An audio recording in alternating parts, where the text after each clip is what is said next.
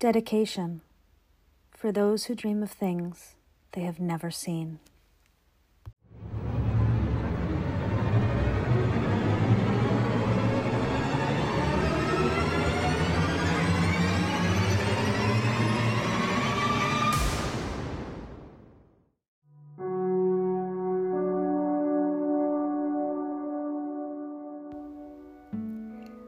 Prelude to a Vampire.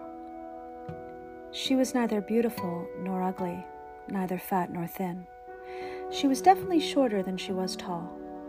Her eyes were neither green nor yellow nor blue, though depending on who was looking and when, and the weather outside, she had been accused of having all three.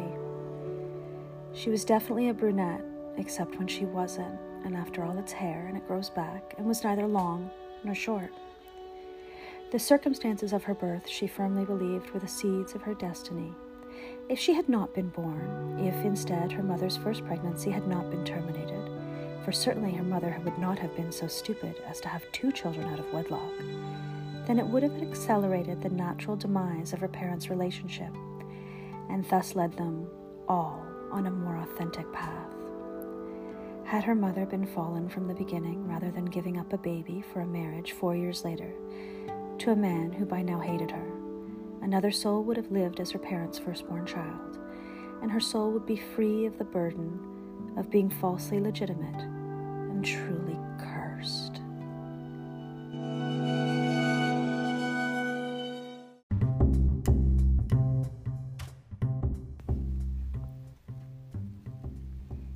Imagine long, perfectly manicured lawns before magnificent Victorian homes, lovely retrofitted with updated plumbing and heating. Greek letters, one after the other, displayed above the doors. The music, the lights, and female chatter and laughter spill onto the street, attracting no small amount of attention. The view is low and feral.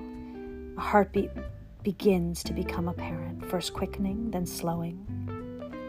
The sound of breathing, slow and labored as it drinks in all that it surveys.